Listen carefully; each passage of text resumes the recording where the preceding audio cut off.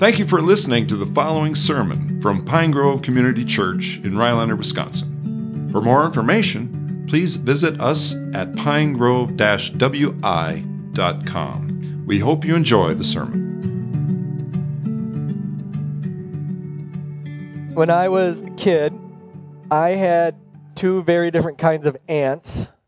One was very generous and permissive and invited us over for weekend sleepovers and camping and all kinds of stuff. She was a lot of fun. And then I had another kind of aunt that I always thought was watching to see when I would do something wrong and then tell my mom when I did it. I remember one time saying shoot, and she thought I said, and I got tattled on. One of the applications I hope you'll see this morning is that God is like, in his nature towards you, very generous and kind and gentle and gracious, and not at all like a nitpicky aunt waiting to tattle on you. And yet there are times in our lives in Christ where we can kind of return back to bondage, return back to slavery, thinking we haven't done enough, we've done too much, and if only I do this, and then I'll turn back into God's good favor. And so we get all bound up. Maybe it's for you, it's beginning of February, the winter blahs are upon you, you're just feeling a little sluggish, useless, can't get going, kind of down, and you take that very spiritually serious and wonder what you're doing wrong. And I got to do this, and I got to get this, and I got to get back on it. You think God's displeased with you. That's why you're so blah. And so you have this view of God as severe, short with you, not kind, not gentle. Just think through the Bible. Did God create Adam and Eve first, and then say, if you do these things, I'll create you a world filled with everything you could ever need?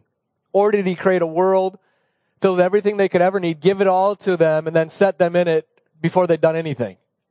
The pagan God with Abraham, though he lived in a pagan place with a pagan father and idol worshiper, not being anything, did he come to Abraham and say, hey, if you do these things, I'll give you incredible promises? Or did God just come and give him incredible promises? Which is our God? What is he like? I say that because in Galatians 3:1-5, we meet questions that are of the sort that aren't asked because the answer is in doubt, but to show you how stupid you are. You ever have somebody ask you a question like that? And it's meant kindly. Now, kids, when I use the word stupid, I don't mean what you mean when you call your sibling stupid. I don't mean it lightly. The word here is foolish. Twice in these verses. Foolish here has to do with a moral stupidity, a moral dullness, that you do something that's so outlandish that the only term for you is like you have lost your mind. You're just so spiritually dark that you don't get it at all. That's how the Bible uses the word foolish and stupid. It's a right word used in a right way for good purposes. And Paul uses it here twice. And don't forget, this word foolish is a 4-letter word in the Bible. Jesus in the Sermon on the Mount said, if you say you fool, you're in danger of the fires of hell. It's not a cheap word in the Bible. It's not a cheap word. And so what I want us to see as we see these hard questions that are given rapid fire 5 in a row to show how morally depraved they've become in their understanding of the nature of God and the gospel, that they're given to return them to a view of God as kind and not a God as severe and harsh, a nitpicky ant. That's the whole point of them. So they're meant to cause you to examine yourself. We're going to take the Lord's Supper. Paul urges us in 1 Corinthians 11 to examine ourselves to examine how we are relating to God and each other. And so to deal with ourselves, confess our sins in preparation for coming. And so these questions I hope will be helpful to you in that. So enough about it. Let me read them And then we're going to walk through these questions briefly before we apply it as far as like living wisely and then just seeing the gospel as sons or slaves. So let's read. I'm going to read 1 to 9, but we're going to look at mainly 1 to 5. O foolish, O stupid Galatians, who has bewitched you? It was before your eyes that Jesus Christ was publicly portrayed as crucified. Let me ask you only this. Did you receive the Spirit by works of the law or by hearing with faith? Are you so foolish? Having begun by the Spirit, are you now being perfected by the flesh? Did you suffer so many things in vain, if indeed it was in vain? Does he who supplies the Spirit to you and works miracles among you do so by works of the law or by hearing with faith? Just as Abraham believed God and was counted to him as righteousness. Know then that it is those of faith who are the sons of Abraham. And the scripture, foreseeing that God would justify the Gentiles by faith, preached the gospel beforehand to Abraham, saying, in you shall all nations be blessed. So then, those who are of faith are blessed along with Abraham, the man of faith. Let's pray. God, you of infinite goodness and kindness, who generously gives wisdom to all without finding fault. Your words are to be by us more desired than all kinds of riches and wealth and power and fame in the earth. And in keeping them, there is great reward. And so, God, please send your Spirit that the words of my mouth and the meditations of our hearts might be acceptable in your sight. O Lord, our rock and our Redeemer. Amen. All right, so are we sons or are we slaves? Are we those who are accepted by God and welcomed to his table, all by his limitless grace, fully pleasing to him as his dear son? Or are we slaves kept in the slave quarters, fed little food, required everything of, and always treated without love and acceptance as a slave? Which one are we? We're sons, right? And yet we often live as slaves. And what Paul is doing with these questions is giving them one after another to sort of shock them to the reality that they've slipped back into slavery. They've moved from the sonship, the second-story bedroom, the dining in the dining room. The questions are meant to say, why are you so stupid? You can live in my house as my son. What? And you think that living there is what I've given you in Christ? That's what these questions are for. So let's go through them. So he starts out, of course, "O foolish Galatians." We've already covered that. This is a big word, foolish. We don't use it like it's used in the Bible. It means somebody who has lost their moral sense of anything. It's somebody who thinks that right is left and left is right. It's our world. Somebody who looks at a male and calls her she. That would be who this word would be applied to. So Paul is calling these Christians in Galatia they've lost that kind of sense. Who has bewitched you?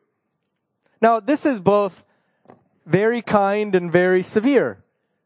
They've been bewitched, but the people doing the bewitching are far more at fault. They're the sheep under attack and who are now following the wolves, but the wolves bear the greater guilt. But yet, they've been easily bewitched. If you remember back at the beginning in Galatians 1:6, I am astonished that you are so quickly deserting him. That if somebody presents a little trinket in front of their eyes and they just run right after it. They're so morally easily persuaded of something different than Christ. Now, Paul sets right away, it was before your eyes that Jesus Christ was publicly portrayed as crucified. One of the main things you'll see in these first 5 verses is that Christians, our faith begins and is built up on the preaching of the gospel. This is what it means. Public portrayed as Christ crucified. Who did the public portrayal of Christ crucified? Paul did. How? In the preaching. And that he described biblically faithful Christ crucified, that it was like it was painted in living color right there in front of them, in their mind's eye. that their faith was begun just on this simple message that Jesus Christ, the Son of God, as we sang, came down from heaven and died on the cross to pay fully for their sins and bring them to God. That's who their faith is in. And so this is the contrast. We see it in verse 2. We see it in verse 5. Works of the law or hearing with faith? Hearing with faith. Hearing what? Christ crucified. Responded to with what? Not works. Not cleaning yourself up. Not lengthening your skirt. Right? Not cutting your hair. Not burning all your CDs. But just, yes. That's it. And so it was before their eyes that Jesus Christ, it wasn't hidden. It wasn't some secret knowledge. It wasn't in a back room with a secret handshake. Just public. Just as Jesus died on a cross in public, outside the city in public, and the gospel's portrayed publicly. This isn't some secret sect. It says, available to all. Christ crucified. That's the beginning, that's the middle, that's the end of our life. That's it. Jesus died. It's the sweetest thing you should ever hear again and again and again. Jesus died for us to take away our sins. So, let me ask you only this. Isn't that something, that word only there? Parents, you do this to your kids, right? I got one thing to tell you. 10 things later. Right? My daughter Annie calls me on this all the time. I'll say, Annie will say, can I use my computer for a little bit? I'll say, yeah, but you got to do this. And then I'll remember one other, yeah, but, and then another. And she said, but you only said one thing. And I go, yeah, I know. It's kind of like one thing altogether. So let me ask you only this, and then there's 5. Did you receive the spirit of works of the law? Did you receive the Spirit by works of the law or hearing with faith? So there's the contrast, right? Works of the law or hearing with faith. Which is it? When you heard of Jesus, just you in your life, when you heard about what Jesus did, either growing up in a Christian home or maybe after living years in sin, whatever, when you heard the message of the gospel, what was required of you to enter in? How about this? Israel enslaved in Egypt. They have no hope of freedom. They live in misery, harsh taskmasters, and God comes to deliver them. Did God come to deliver them only after they cleaned themselves up and started keeping His rules and got rid of all their idols? Or did God just deliver them? This is what's going on here. The answer is obvious. And Paul puts it this way so they can be ashamed. That they can be embarrassed that, yes, they began by faith, and now they're turning back to that which Christ freed them from. They're going right back. They're a dog returning to their vomit. And Paul asks this question in such a way to help them see that they are like dogs returning to their vomit. In order that they might turn back to seeing God as gracious and kind and gentle and generous. Then again in verse 2, are you so foolish? Having begun by the Spirit, are you now being perfected by the flesh? Now there's a second time we see the word Spirit. We'll see it a third time in chapter 5. Before this, in Galatians, the Holy Spirit has not been brought up once. The first time we'll see it is in Galatians 3:2, and then after this, 17 more times in Galatians. So the Holy Spirit takes on the rest of the book, particularly when you get into how do we come to God and how do we continue to live in God. The emphasis is on by the Spirit of God. And when did we receive the Spirit of God? Was it after we did a whole bunch of good stuff for Jesus? Or was it when you just heard of Jesus and believed in Him? And the Spirit is the one that gives us life. The Spirit is the one who continues our life. So the Spirit is our salvation. He is the one who is actually affecting in our lives what Jesus did for us. We have nothing apart from the Spirit. So Paul is saying, did you receive the Spirit doing a whole bunch of stuff? Or just believing that Jesus died? And now, having received the Spirit just by believing Jesus died, are you now continuing on, growing in Christ in a totally different way? Have you lost it? How could you be so stupid? Why would you return back to Egypt, having been freed by grace? Why do you now think God's severe? Why do you think now God is harsh? Why do you now think God will be impressed by your little efforts? He sent His Son to die. You've been given His Holy Spirit just by grace, not at all by your goodness. Verse 4, you've suffered for the gospel. Look back at chapter 2, verses 11 to 14. One example of their suffering for the gospel. Peter stopped eating with them because they were Gentiles. The apostle Peter shamed them for their simple faith in Jesus. They suffered for the gospel. And now they're following those who caused them the shame. It's in vain, if indeed is in vain. So there's some hope there, right? There's some hope that Paul has that they'll go back to the simple gospel, to seeing God as merciful, to being sons and not slaves. And then verse 5 again. God supplied the Spirit and worked miracles, not by their works, but just by faith in hearing the gospel. Now, let me pause here. There were two things in these verses that I didn't like. The first is being asked questions like this. I do not like being asked questions when it's obvious that I'm wrong.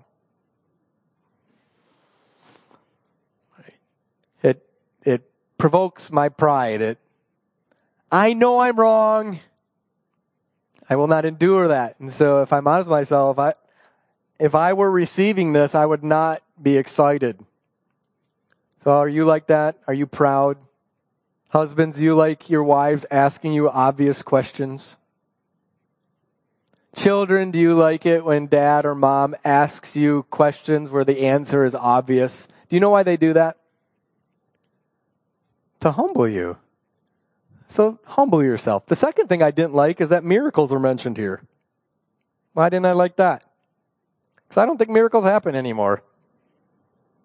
Isn't that awful for your pastor to say? I don't know what to do with that. Can God still work miracles? Yep. Does He work miracles only when we got our act together? Should Mark and Amber pray for healing of cancer? And is whether or not God provides healing dependent on how holy and perfect they are? Or just God's grace? What a burden we tie up on each other, don't we? Don't you do that? You subtly evaluate when others are in misery that they must be doing something wrong. Don't you do that? Aren't we very self-righteous? So I didn't like that word miracle there. But enough about me. Let's get back to you. So you see what's going on here. You see the contrast, right? And Paul is being such a good, wise father here with these questions. How many of you have read in the book of Proverbs recently? The book of Proverbs is a letter from a father to his child, specifically a son here. And in that rather long letter, it's always this or that, black or white. Very punchy. Bloody your nose when you read Proverbs. They stick to you though. They're very memorable. These questions here are meant like that. They're meant to wisely snap them awake to their danger, because they're in real danger here. They're in serious danger. Turn with me back a few books to Romans 15:13.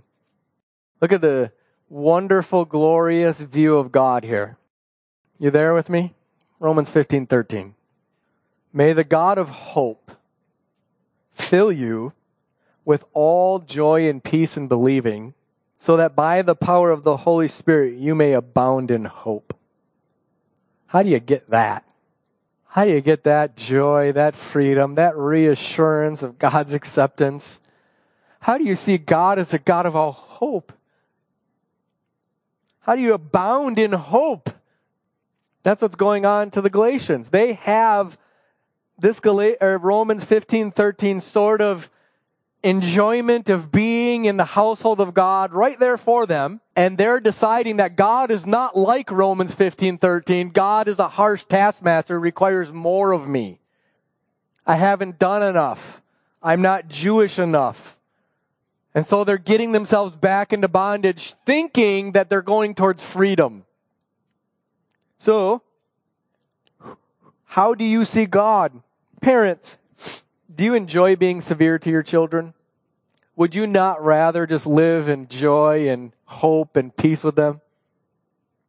Kids, how many of you think that your parents enjoy being severe with you?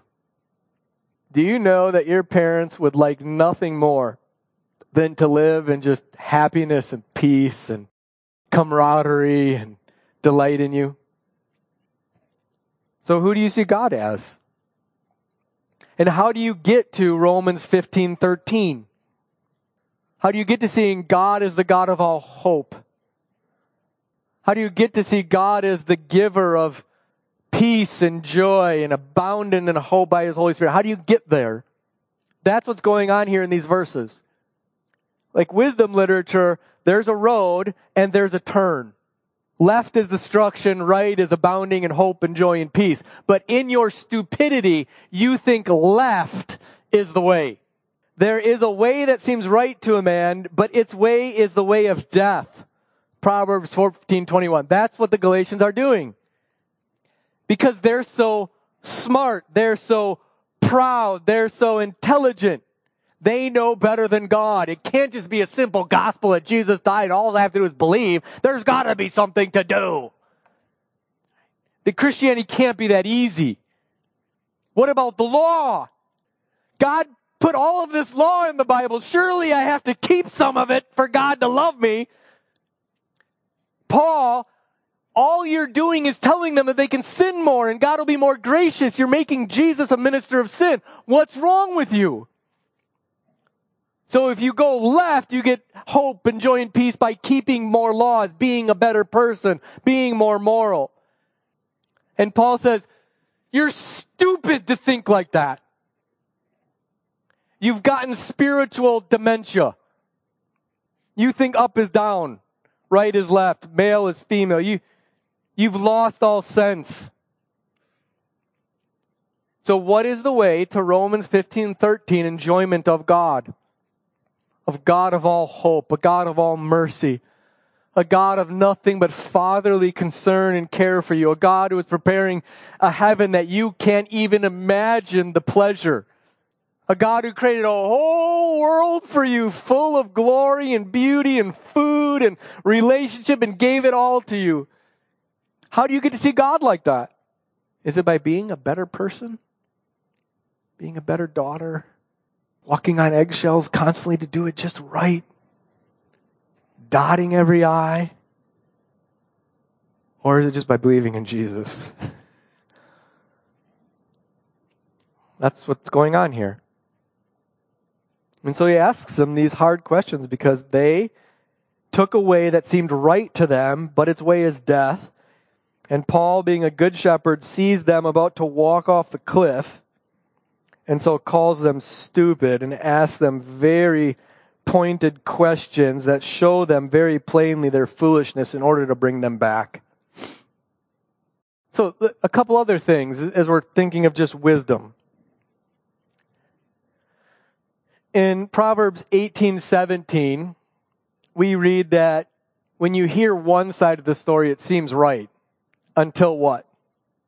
You hear the other side. And so part of wisdom is just slowing down with making a judgment until you've heard the case, both sides. It's like the Bereans in Acts. Paul comes to them with a simple gospel of salvation by faith alone in Jesus, and they go back to the scriptures and look at it and go, yeah, that's right. And so these Galatians could have done that. They should have done that when these false teachers came and said, no, you can't eat this and say that God loves you. You can't continue to be uncircumcised and think that God will accept you. You got to get yourself cleaned up. before God will accept you. They should have paused and thought and talked to Paul and read the Bible and then gone, no, that's wrong. But they were very easily persuaded. Now, I say that because I'm going to slap you right now. You read headlines on Fox News and immediately think that you know the entire story and then go talk about it as if you're the wisest of the wise conservative people in the universe. Conservatives are such dupes sometimes in this way.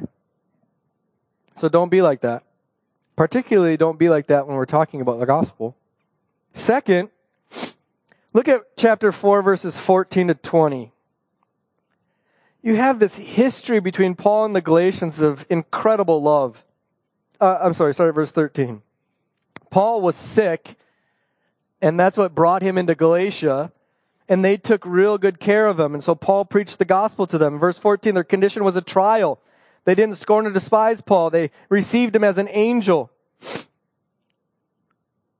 And so they have this years of history with each other. Paul has bled for them. They've bled for Paul. And now they quickly are disloyal to him. You know what will spare you a lot of trouble? I'm talking to you younger people.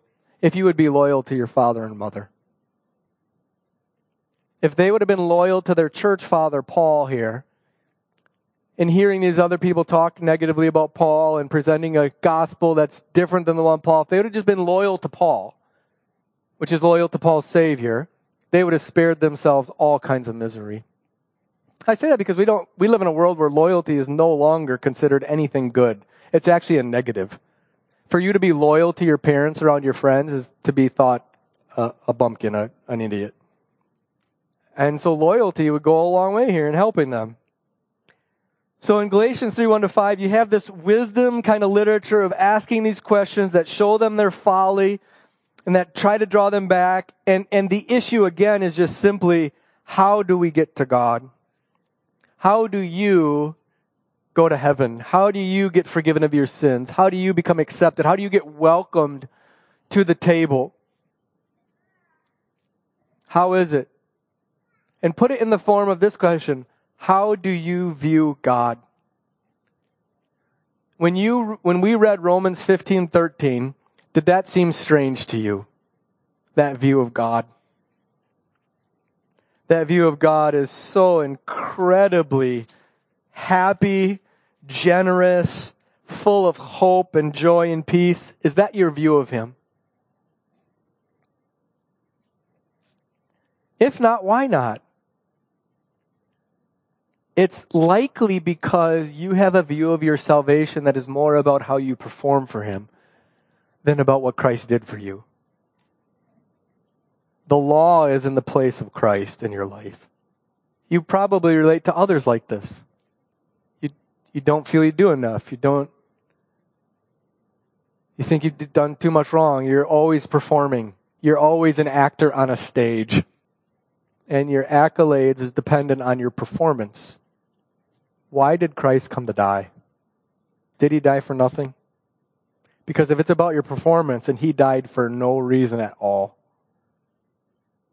And so the only way to know the God of all hope, who fills us with all joy and peace in believing, that we might abound in hope by the power of the Holy Spirit, is to know the God who sent His Son to die for you, period. That's it. That's the freedom given here in Galatians. To be sons and not slaves. To be accepted and not on a treadmill. To know that heaven is your future and that there won't be a line where you've done it too often. That there is no law regarding your justification acceptance with God. There's no law at all. It's gone. The 10 Commandments is gone in relation to your acceptance with God. Because Jesus did it all. Do you believe that? You know, you don't believe it because you're afraid if you believe it, you'll maybe do one thing too wrong. Do you get what I'm saying? You won't let yourself believe it because you feel like if you believe it, you'll be hanging there in limbo wondering if I'll do it right.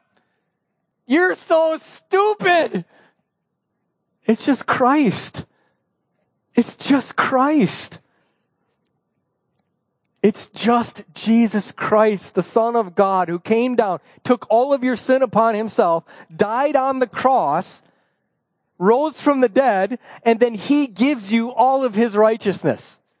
That's your only acceptance with God. Nothing else. Nothing else. Nothing else. That's it. We sing all the time the song, Christ alone. But we live like that ain't true. It is Christ alone. That's why these questions are here. To examine yourself and put your hope fully and only in Jesus Christ. That's it. Okay? So, your sin doesn't matter in regards to your acceptance with God because Jesus died to forgive it all. Do you know that? Do you get that? It's gone. Were you to search for it, you couldn't find it. Because it's as far as the east is from the west, right? Do you get it? You can know this God of all mercy and help and consolation only if it's through looking at Jesus. All right? Let's pray. Father, help us here. Help us in the winter blahs. Help us in our pride and low-level unwillingness to put our hope fully in Christ because we just don't want to give ourselves permission to sin or to do it wrong, or we look so much at the law, but we will not exercise the faith to look that hard at Jesus. And so God, help us. We are weak. We are very vulnerable. We are sheep. And we need your Holy Spirit to even now convince us of the freedom we have of your sons and to delight in it, to rejoice in it, to be like that first 60-degree spring day and feel completely free from the winter and the cold and the gray skies. And so God, do that in us now, in our hearts. Give us the freedom you have provided us as sons. We might see you as the God of all hope, as the God who gives us joy and peace in believing in your Son, as the God who by the power of the Holy Spirit allows us to abound in hope. God, please give us that. We beg you, and we thank you for your Son. In Jesus' name, amen.